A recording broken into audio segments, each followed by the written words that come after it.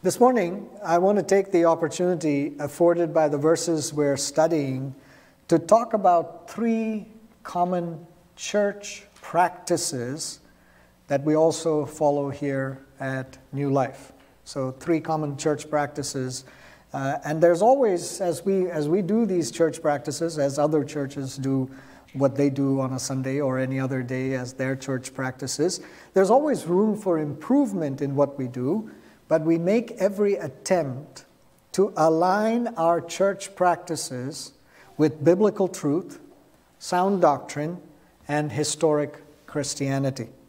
So my goal this morning is that we understand the practices of the church and the practices of our church so that we may be of one mind and one accord as we seek to live out, as we seek to collectively express our worship, which first and foremost ties to the mission statement of our church that we want to love God. So our worship is our means of loving God. And then we want to collectively and individually give.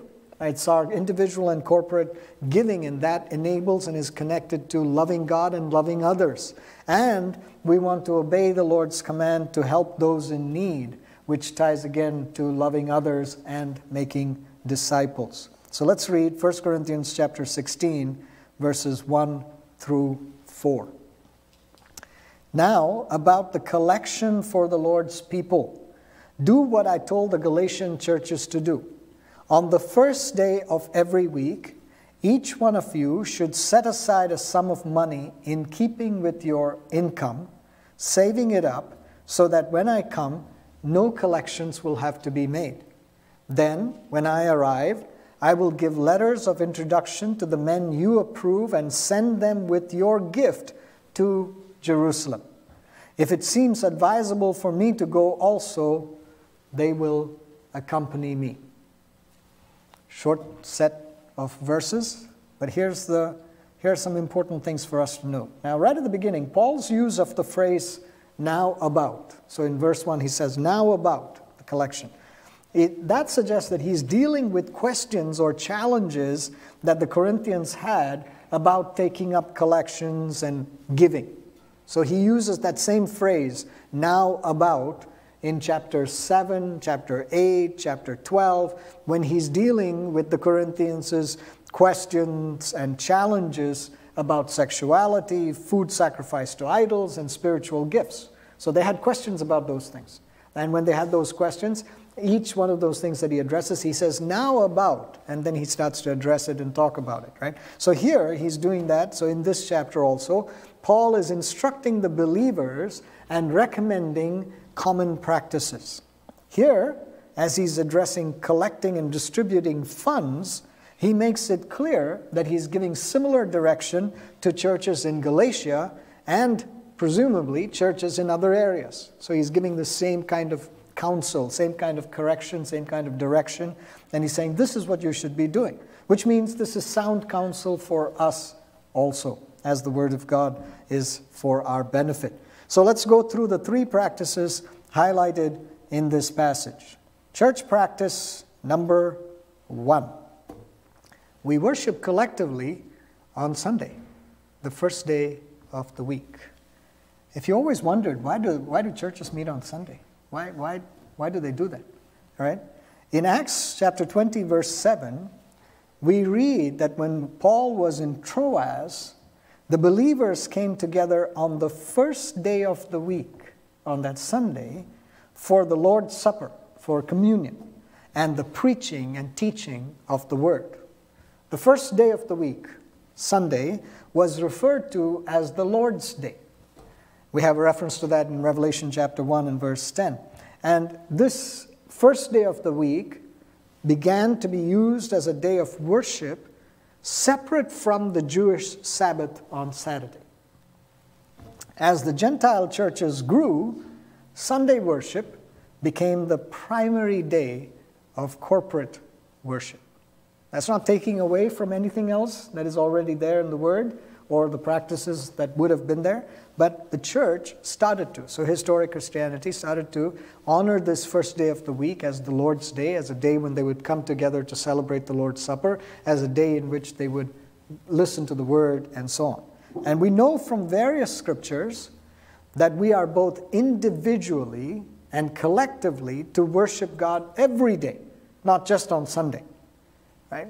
It's not just, okay, the only day for worship is Sunday. That's not the case at all. And we know from Romans chapter 14 that we observe days or commemorate various memorials as a means of honoring the Lord, not because that day is significant in itself. It's not something about the day. It's about the fact of what we do during that day. And so we're setting apart that time, we're consecrating that time and saying, I want to use this time to worship the Lord, to come together in corporate worship in this way. We are to regularly rest in the Lord. We are to worship individually. We have to spend time with the Lord. And we gather corporately to worship and to lift up the name of Jesus. So what do we do when we come together for a worship service on a Sunday morning or gather at other times?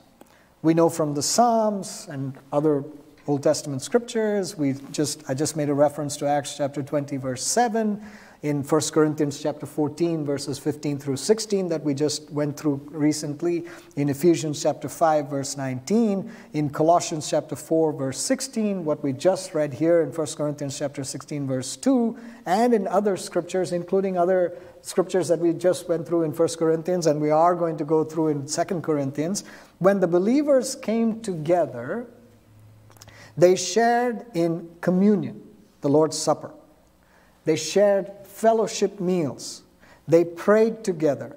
There was the manifestation of the Spirit in tongues with interpretation.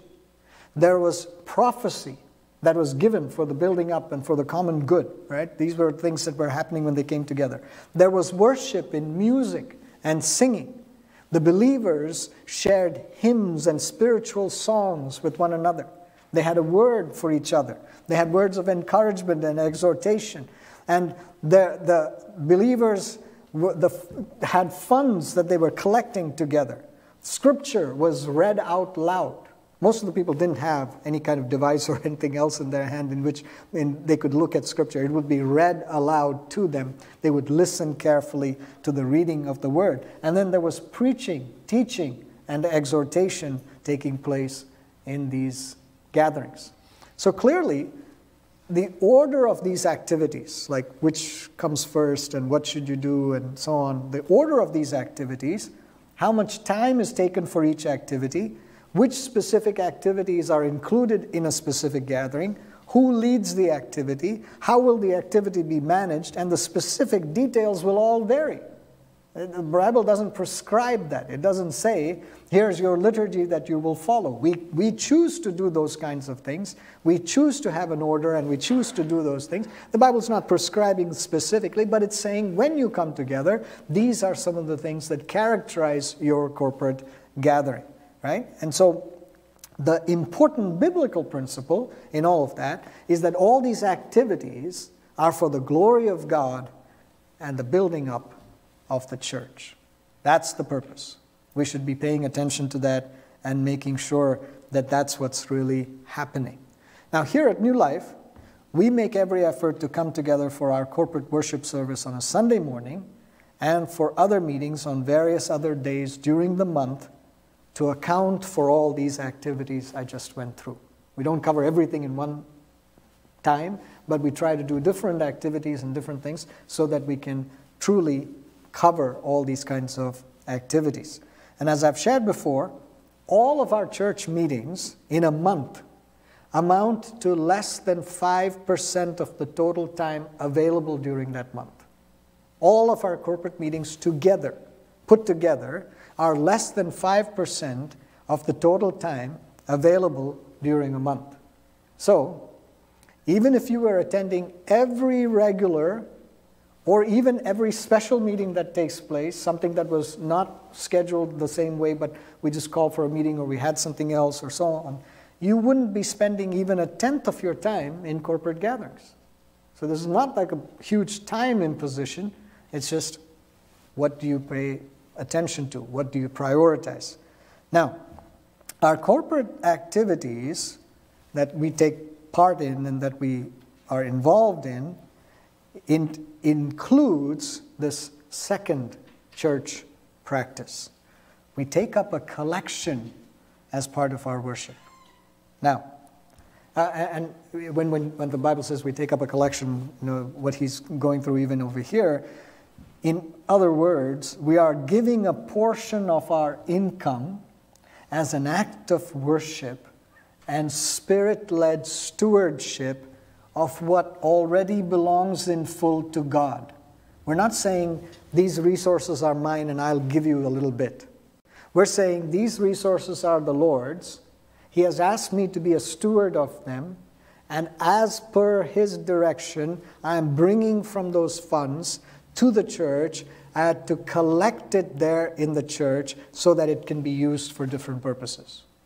Right? That's what we're talking about here. So the phrase, set aside a sum of money in keeping with your income, in verse 2, it shows that there was to be a deliberate and prioritized management of the funds we receive, the funds that God puts into our hands.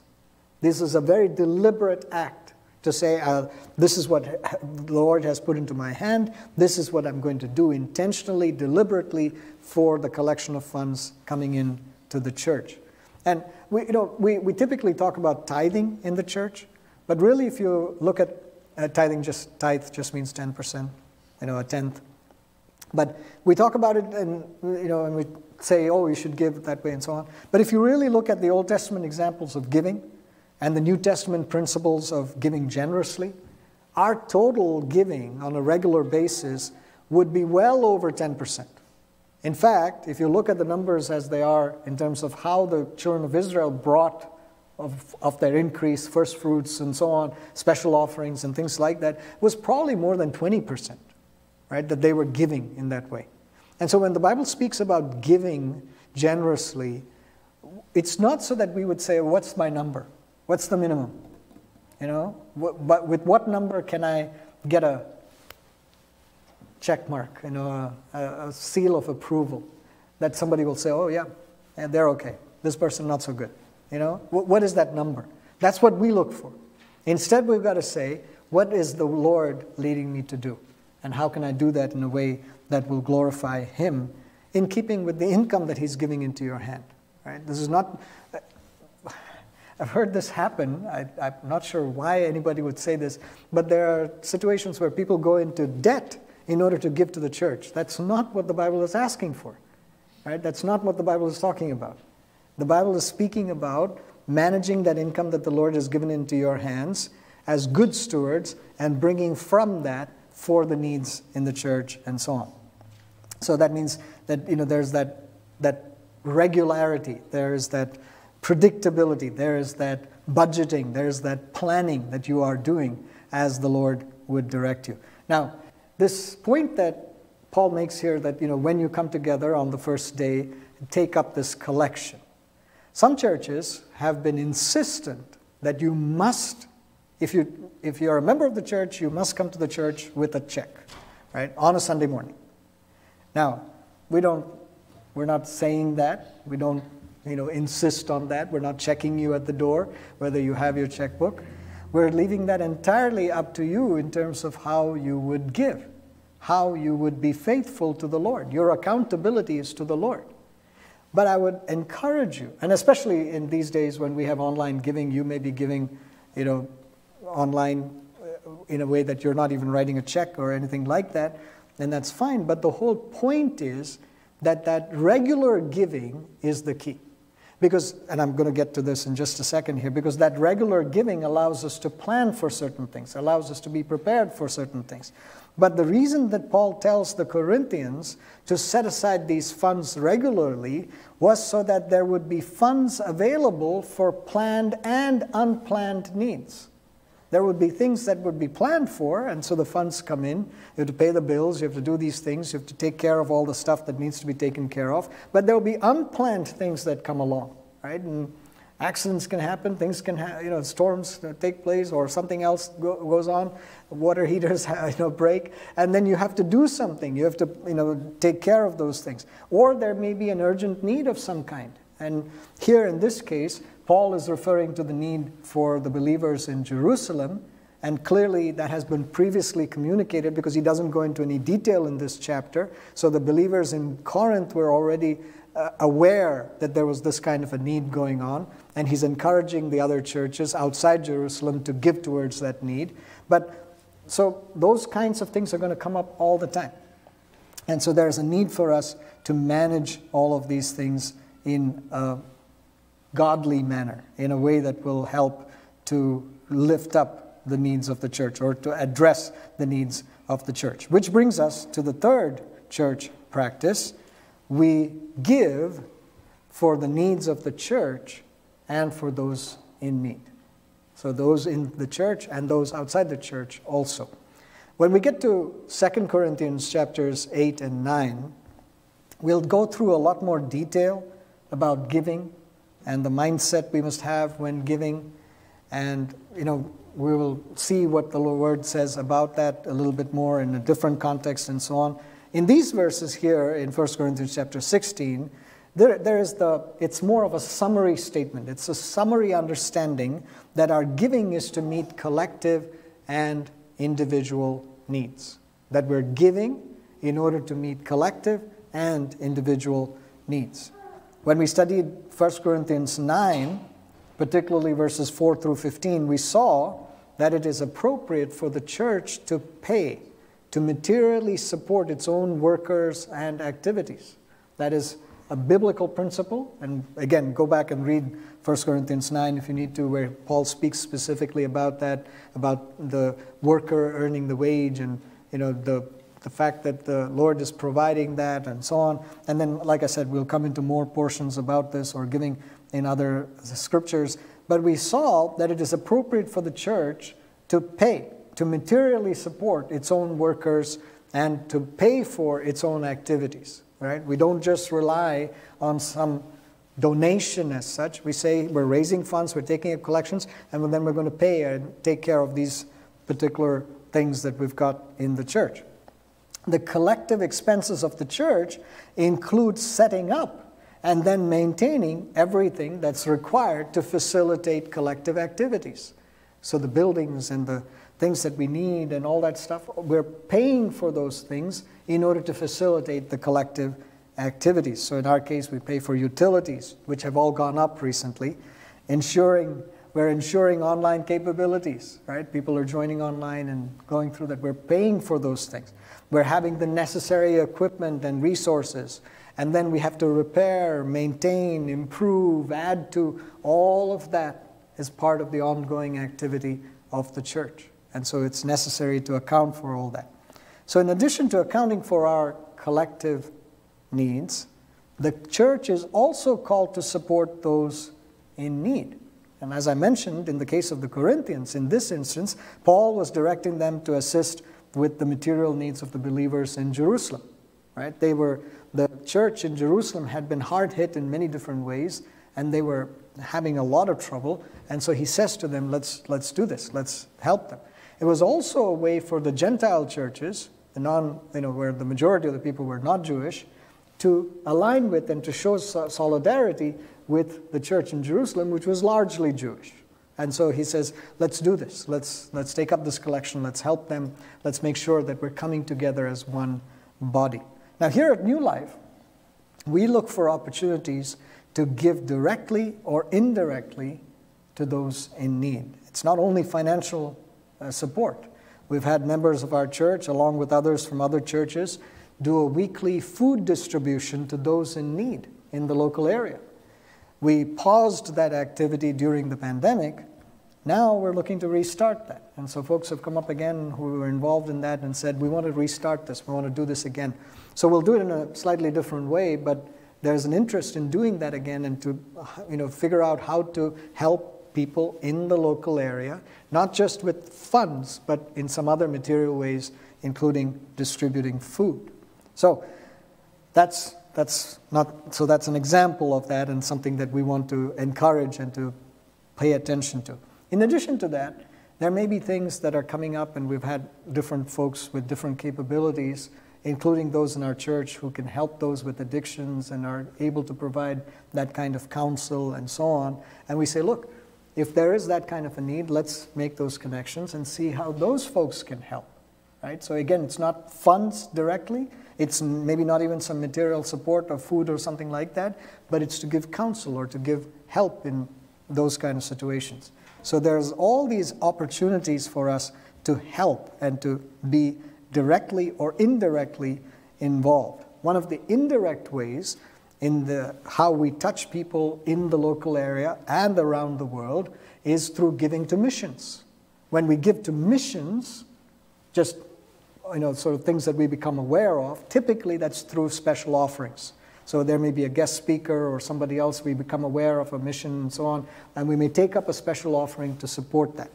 We are also supporting missionaries regularly on an ongoing basis. Every month we send some money to a certain number of missionaries, and they're going out in all sorts of places around the world, in Asia and Africa and Europe and all places, and they are ministering and doing those things.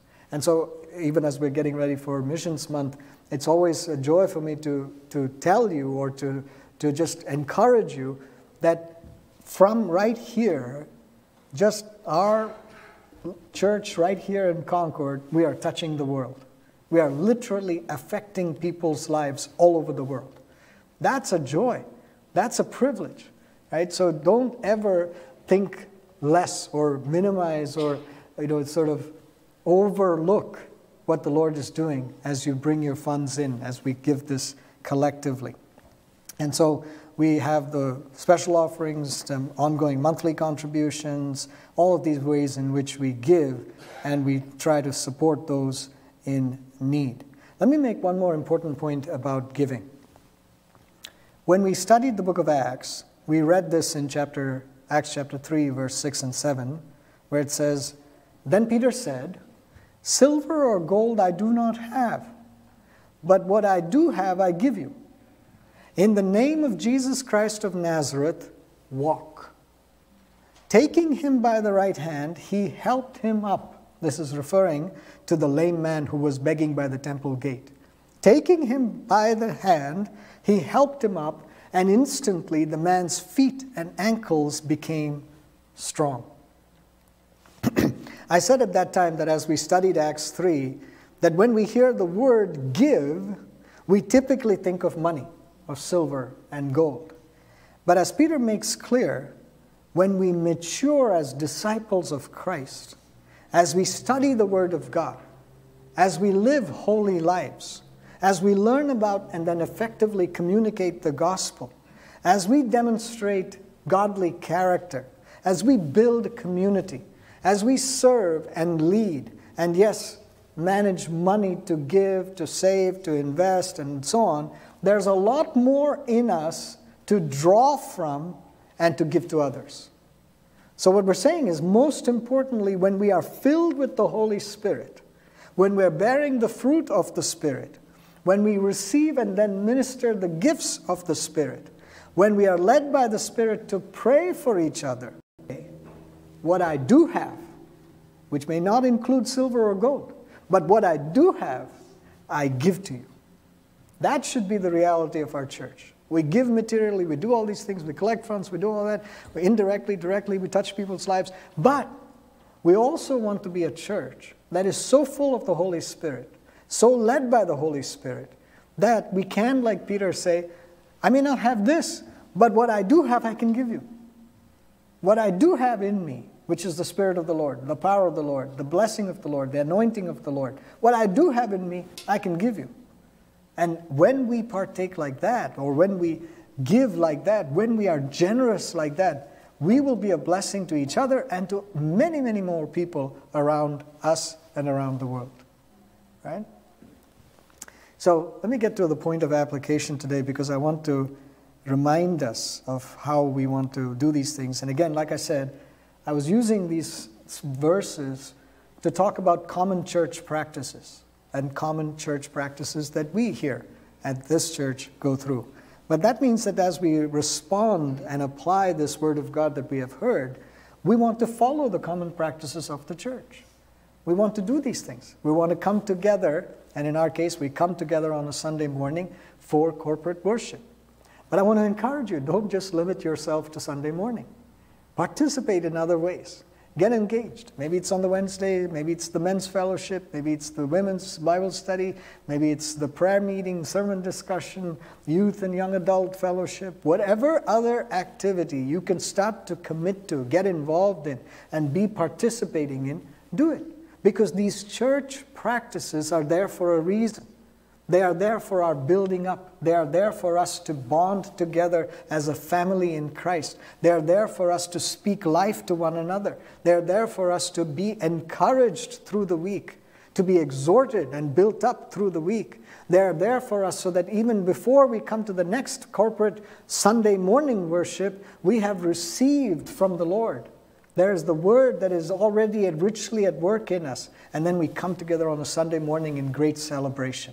Sunday morning should not be the only time you even think about the church. But all the time, as you pray for, engage in, and are connected to, then if that's happening, then on Sunday morning, it's just a joy to come together, to see that face that you've been praying for all week, to listen to that person who is giving that word of encouragement or a testimony of how the Lord answered about that prayer request that was already there during the week. To come together in ways that will encourage us and build us up. So we want to do this and to say, Lord God, help us to follow these practices, to come together in this way on a Sunday morning and in other corporate gatherings. We want to follow this practice of giving the collection or giving funds into the collection, for collecting funds in the church. We bring them all together into one collection as such, and from that we determine where it needs to go. We're not earmarking it as we give it together, and then we say, okay, this is where we need to distribute this. This is payment, this is a bill, this is something else, this is something we have to take care of, this is something we need to buy. I mean, whatever it may be. And we make those decisions. We support missionaries and so on, right? And we're sending the money out as we receive them.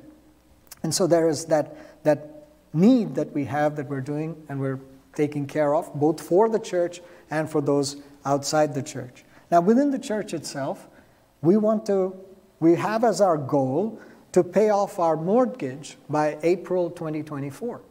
We have a goal. We said, we want to do this. We want to try to pay off the mortgage. It's not a small sum, it's not a huge sum, but there is a mortgage, and we want to pay that off. So rather than giving you a number, I want to encourage you to just start praying and to say, Lord, what can I do that would be extra? What can I do that would give more? You don't even have to earmark it for mortgage or anything. Just start to give. Be faithful. Be faithful in what the Lord is leading you to already give, but then pray about it and say, Lord God, is there more that I can do? How can I help in terms of getting this mortgage paid off? And how can we do that so that then as we take care of that, we have the funds available to do even more, to even do other things. We have other things that we have thought about or wanted to do and so on, but we're sort of holding off on some of those things. And even as we even as we continue to do those things to prepare to pay off the mortgage by April 2024, there's stuff we have to invest in now. Investing in people, investing in resources, investing in different things that we need for the church so that we can facilitate these things, right? We have done very little to really advertise or to do things to reach out to people. Some of these events that are coming up now will put out some things and help people to know about them. But the more that we have built the foundations and solidified the foundations and put things in place, then the easier it will be to facilitate when people come in, right? We need certain things in place. We need people in place. We need ministry focus in place. And we have to build that up as deliberately as possible so that as the church grows, we're able to handle those things with strength. Otherwise, it'll just overwhelm the church. It'll just be a few people and a few resources that are trying to be stretched to do all of that. Instead, we want to collectively be responsible, be diligent, be committed to saying, Lord God, let me be led of you to build up the church. Now, I want you to notice that in verses 3 and 4, Paul refers to the Corinthians selecting approved or trusted representatives to accompany him in delivering the funds. He says, you pick some people.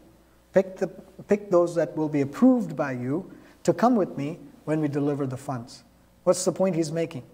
Because all of those activities, collecting the funds and doing all of these things and then taking it there, he's saying, I'm not just doing this like whatever I think. I will be accountable. And I want you to know that we will be accountable for how we manage these things.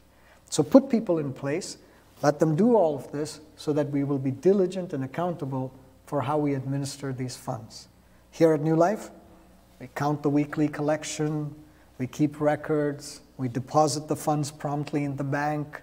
Pastor Art is out at the bank every Monday.